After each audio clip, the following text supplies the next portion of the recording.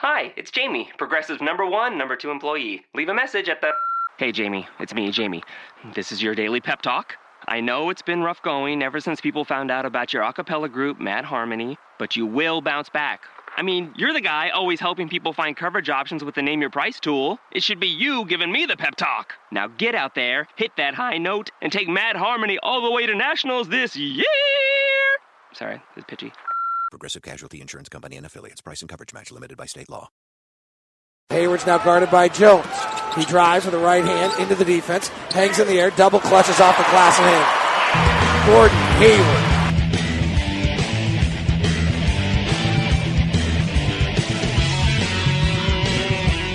It's Locked on Jazz for the 13th of July. Could the Jazz really be second in the West? I'm going to have to say no. We'll talk about that, plus the new Hack-a-Shack rules are out and 2 free agent signings that I just don't really get. That's what's coming up on today's edition of Locked on Jazz. Pow! How are you? I'm David Locke, radio voice of the Utah Jazz, Jazz NBA insider. Thanks so much for tuning in to Locked on Jazz. It's all part of the Locked on Podcast Network. Thanks very much for tuning in. Today's program is brought to you by Devin Cash.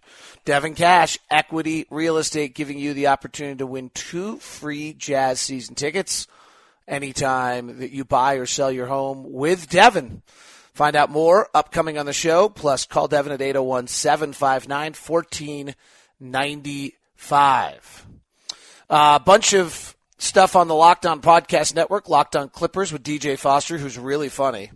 Talks about Hack-a-Shack, Hack-a-Whack, Hack is Whack, as he titles the episode. And Locked On Thunder's Fred Katz does an interesting piece on what the NBA should do about the All-Star game in Charlotte in 2017. Locked On Celtics has a nice piece on Brad Stevens talking about Horford and Durant. So those 3 are all pretty good. If you did not listen to yesterday's edition of Locked On Jazz, I would suggest it. I think the Rudy Gobert contract situation will be the #1 issue for the Jazz here upcoming, and I really tried to explain to you the best I could, somewhat averagely on my end, what was important about that, what you needed to know, and frankly, why I think it's very, very unlikely that any deal gets done this year on Gobert. Just that fact that the discrepancy between the cap hold and what he would sign for is the largest, from my research, of any in the history of the NBA. So that's yesterday's episode of Locked on Jazz, probably worth getting done along the way. I got to share, every now and then you have funky dreams and stuff like that. I literally had a dream that I couldn't get the fake drum roll to stop. Like, I don't know what the dream was, but the minute I hit the drum roll today, I suddenly remembered that I had this dream that, like, I would be doing the fake drum roll that's so terrible that we do on every show, and that I couldn't get it to stop. Which is kind of funny. At least I thought it was funny.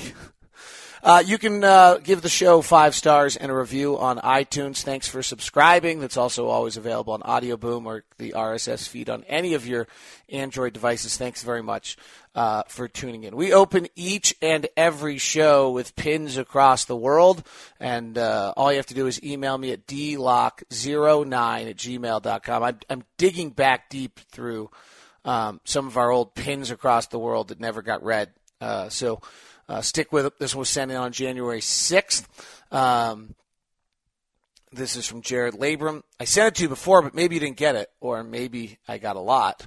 But I appreciate you helping me out and sending it again, Jared. I'm from Vernal, Utah. I grew up going to Jazz games with my dad, and I was really young. I remember getting on the jumbo screen as well. I listened to you since you were on the radio. I was excited when you got the Jazz job. I love Stockton. He became my favorite player when he made the shot going to the finals. I skipped my little brother's Little League game so I could watch it.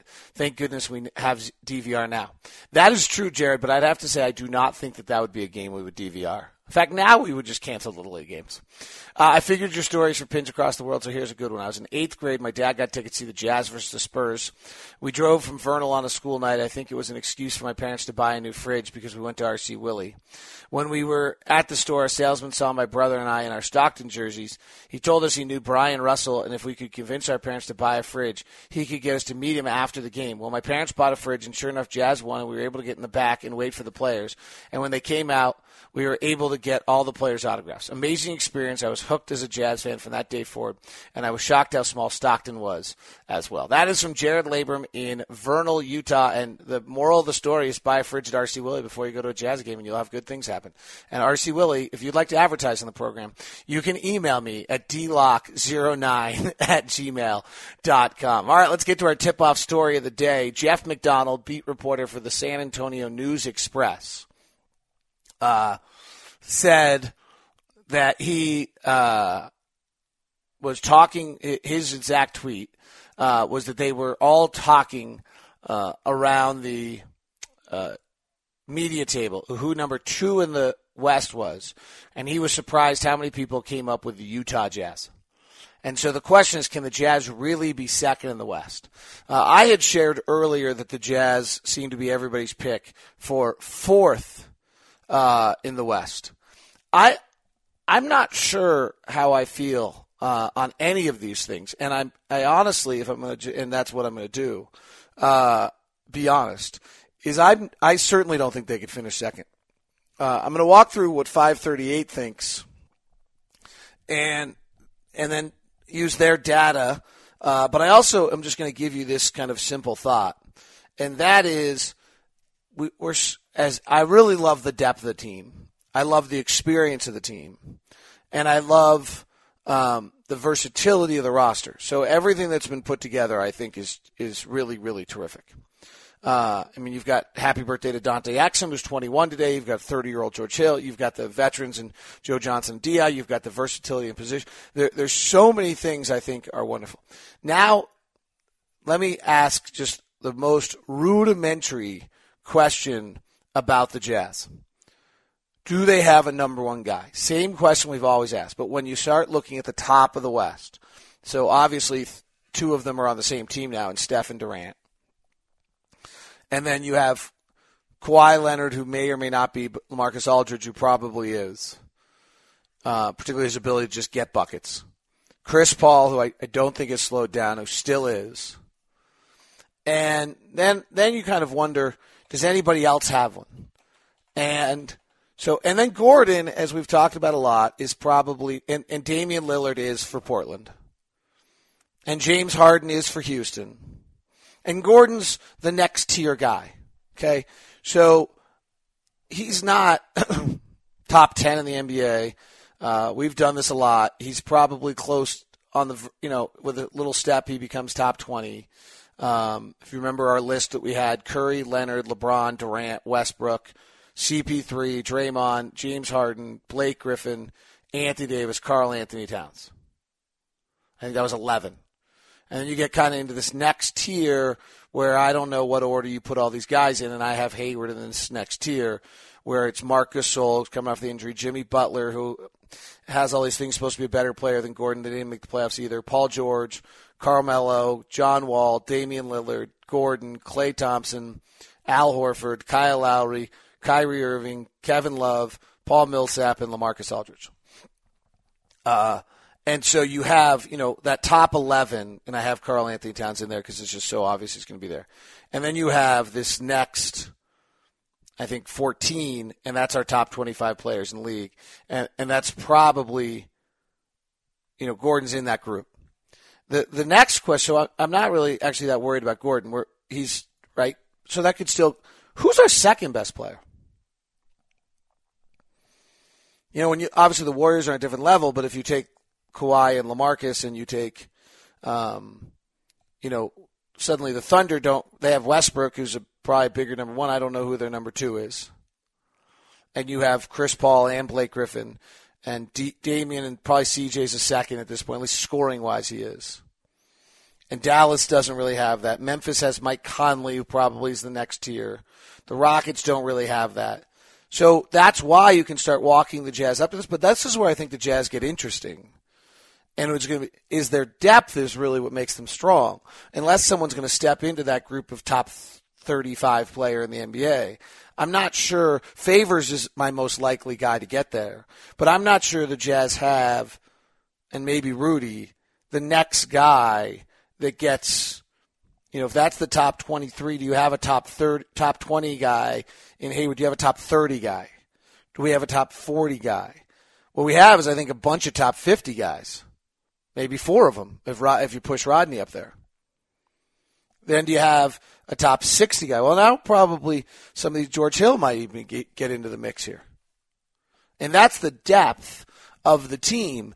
But when you start trying to get into that elevated air, I think you have to be a little more top-heavy than the Jazz are. What's interesting is Karl Anthony Towns and Andrew Wiggins are probably there.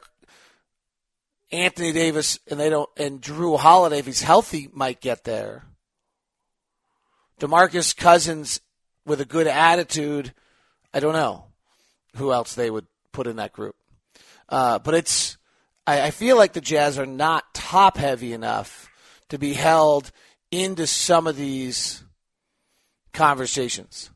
And that's my one concern. Now, so that's just, you can debate that. Email me, tell me I'm wrong, dlock09@gmail.com. Feel free. There's an E on the lock. Make sure you get that right. There's also an E in jerk. So, just make sure you get, no, I'm just kidding. Not you, me. So now let's go data.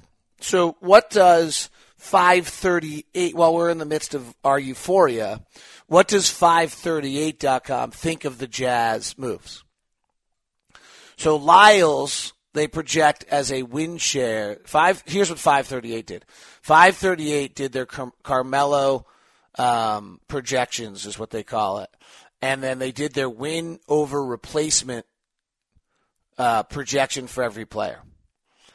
And so they look at Trey Lyles, who will be replacing Trevor Booker, who they had as a negative 0.6 win replacement. So they had low replacement level, and have him to a 0.5 next year. I think that's low, but let's just stop with our own homer opinions and my love affair with Trey Lyles. And they really don't see a huge possibility of even for him to take a major jump this next year. They see a little bit, but not a lot, which is interesting.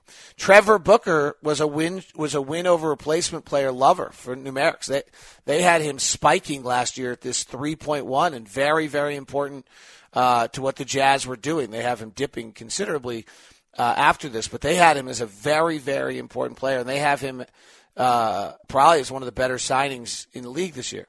So they have Trey Lyles at 0.5 and Booker last year at 3.1. They see that as a 2.6 win downgrade. Boris Diaw, who at 34 years old, last year they had him at 2.5 win share. They have him falling off the cliff to 1.0 win share, or wins above replacement player. Jeff Withey last year, who Diaw's really replacing, was a 1.3. So in those two bigs, they have the Jazz down 2.9 wins. Now, it's worth noting whenever we're talking about the Jazz, because the Jazz, this is really geeky stuff, but because the Jazz point differential was so good last year, that when you naturally project the Jazz, they're projected as much higher. They had them as a 45-win team last year overall, and their win share or their point differential was up in that category. So that's where the Jazz really start in these conversations, is as about a 45, 46-win team.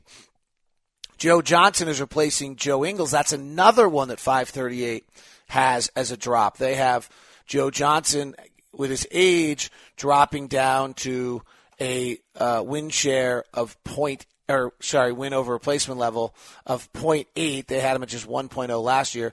And Joe Ingles, they actually had as a 1.4. So that Joe Ingles, who will probably be taken out of the rotation by Joe Johnson, that they have that as a 0.6 drop. Alec Burks, who will be replacing Chris Johnson in the rotation, they have jumping to a 0.6 after being negative last year.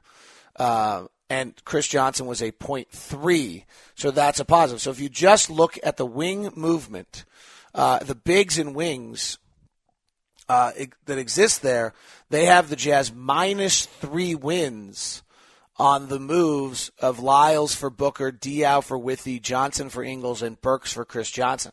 So that has the Jazz as -3 wins from what they were last year. Now, that doesn't necessarily count the fact that Gobert and Favors were injured as much as they were.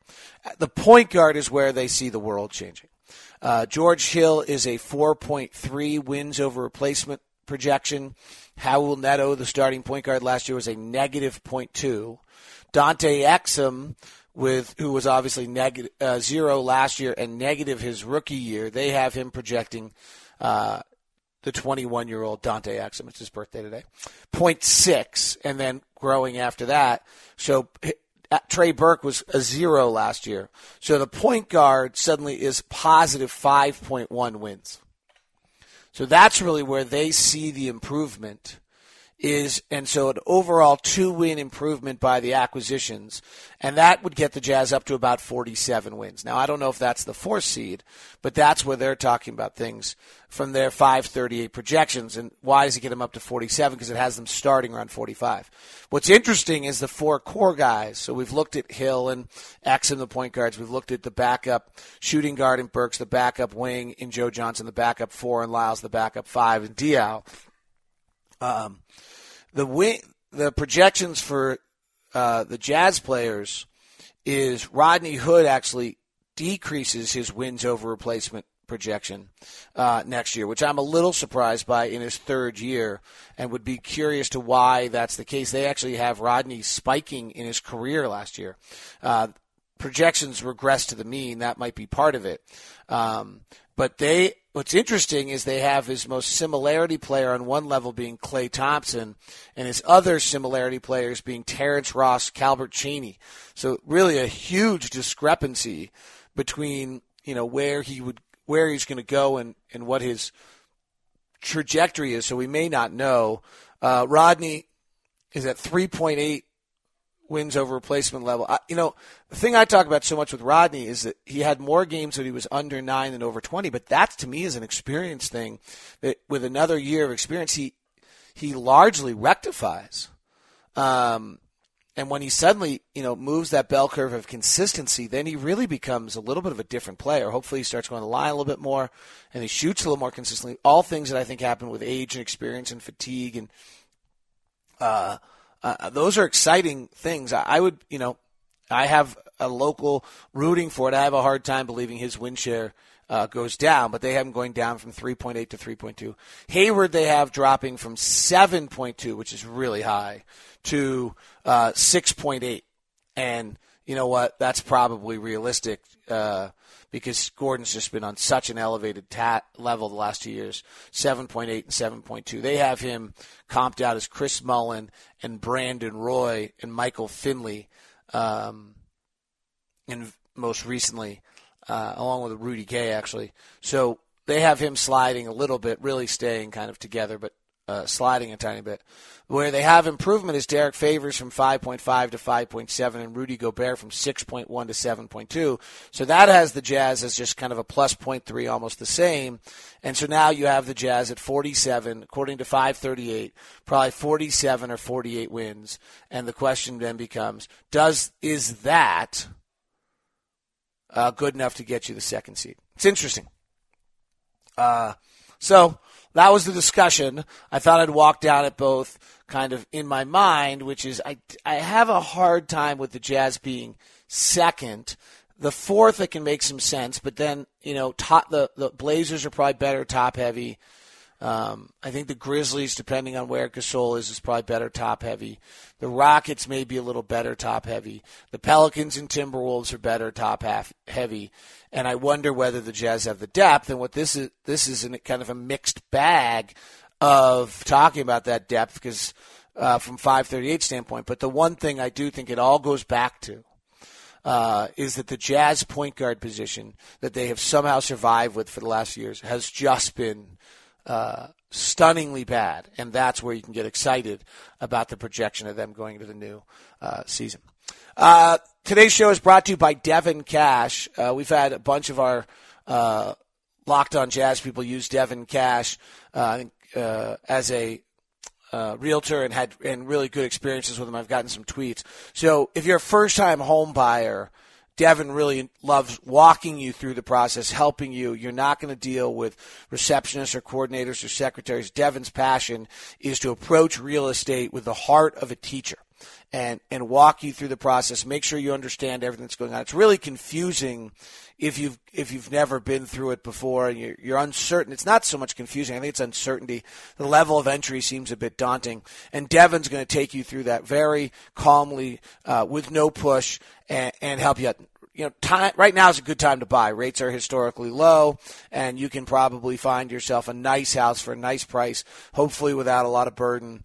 And Devin's going to help you through that process. Give him a call at 801-759-1495. That's 801-759-1495. 2 free Jazz season tickets when you buy or sell your home with Devin. Certain restrictions do apply. Now, if you already have a home and you're considering selling, then because the market's bubbling right now, call Devin at 801-759-1495 and have him do a market analysis of your house so that you know what you're playing with. I think I've shared the story that had a house in Bremerton, Washington, and our realtor just either lied to us or did a terrible job of that market analysis, and it was a crusher. I mean, we lost just huge amounts of money because, honestly, if you go in the home buying process and you've started the process, it's such an emotionally difficult thing to stop. So get the data beforehand. Have Devin Cash do that work for you at 801-759-1495. Know what you're going into and then make your decisions rather than what we did, which is by the time we were into the process and realized that we weren't going to be we were $100,000 short of what we thought we were going to be on our house. It was terrible. And but by that point, you're de-invested and emotionally, and it's hard to walk it back the other way. It's just, and probably made a bunch of wrong decisions, but they were all led by a realtor giving us the wrong decisions to start. So make sure you use someone like Devin and don't have that experience. 801-759-1495 for Devin Cash, Equity Real Estate. So the NBA yesterday changed the HACA rules. They say it's going to take away 45%. I'm a little skeptical of this. What they've decided to do is, one is the same rules that apply to the final 2 minutes of the game will now apply to the final 2 minutes scores. What I really, actually, I don't like on that is I like the fouling intentionally, go get 2 for 1. I think it's a smart play, and if you can execute your offense correctly, you deserve the bonus. So that's kind of a bummer because I actually don't mind that aspect of the rule. So that's the first thing they're going to do is they're taking away the final 2 minutes so that then these guys can come back in and play. Mark Cuban's quote, rewarding incompetence is never a good business strategy. He might be still bitter with DeAndre Jordan. I do think it's boring, but there's nothing here that I think has changed the game to with 4 minutes left in a quarter. Now, if you jump on a guy's back and do those free throw type fouls, late in games, that'll become a flagrant. But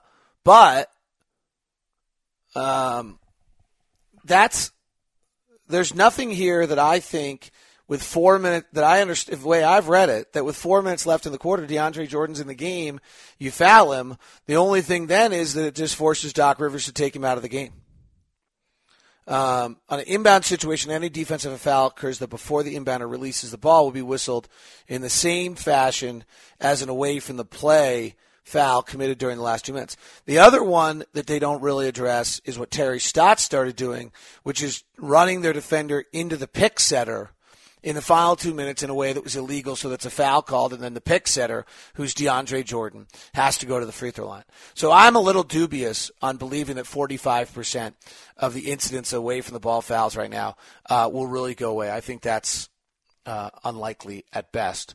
I also, I'm not one who was a totally this had to change. But let me make sure I clarify something. I got it's boring, and we're in the entertainment business. So there's two free agent signings I don't get. One is Evan Turner to the Blazers. They signed a 4-year, $70 million deal, and they got him for his ball handling. I talked to a bunch of people. They felt they needed another ball handler. That when CJ and Damian are off the floor, you could take the ball out of their hands and nobody else could make plays. Well, Turner initiated Boston's offense a ton last year. He had the ball in his hands 24% of the time when he was on the court. That's the same as Dwayne Wade and Giannis Antetokounmpo. So that's a high level for a wing. So he's basically a 6'7" point guard.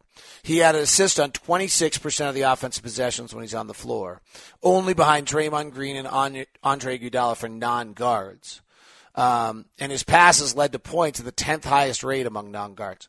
Okay, that's great, but anytime and so that is his strength, and that for that reason Portland's right. But let me say this, every time the ball's not in his hands, it's not in Damian's and it's not in CJ McCollum's hands. And maybe they felt the need to take the burden off it, but as an opposing team, I'm going to be happy every single time that he has the ball in his hands instead of one of those primary guys.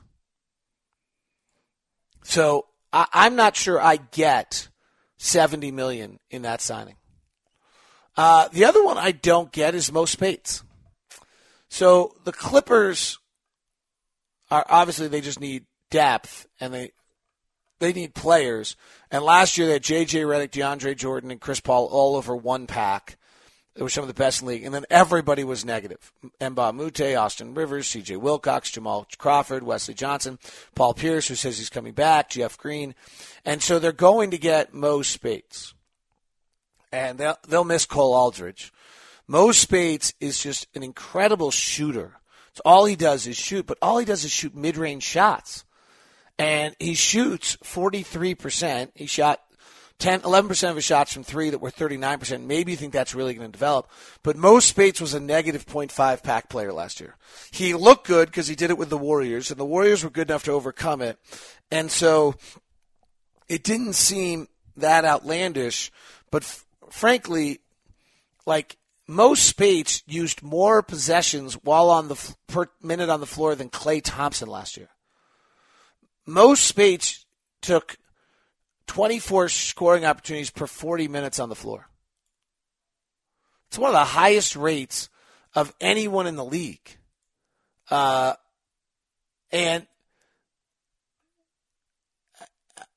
I'm not sure I don't get that appeal. Honestly, it was kind of cute and worked, but only J.J. Redick, Kawhi Leonard, James Harden, Kevin Durant, and Steph Curry used more scoring opportunities per 40 minutes. And actually, J.J. Redick is a mistake there. Let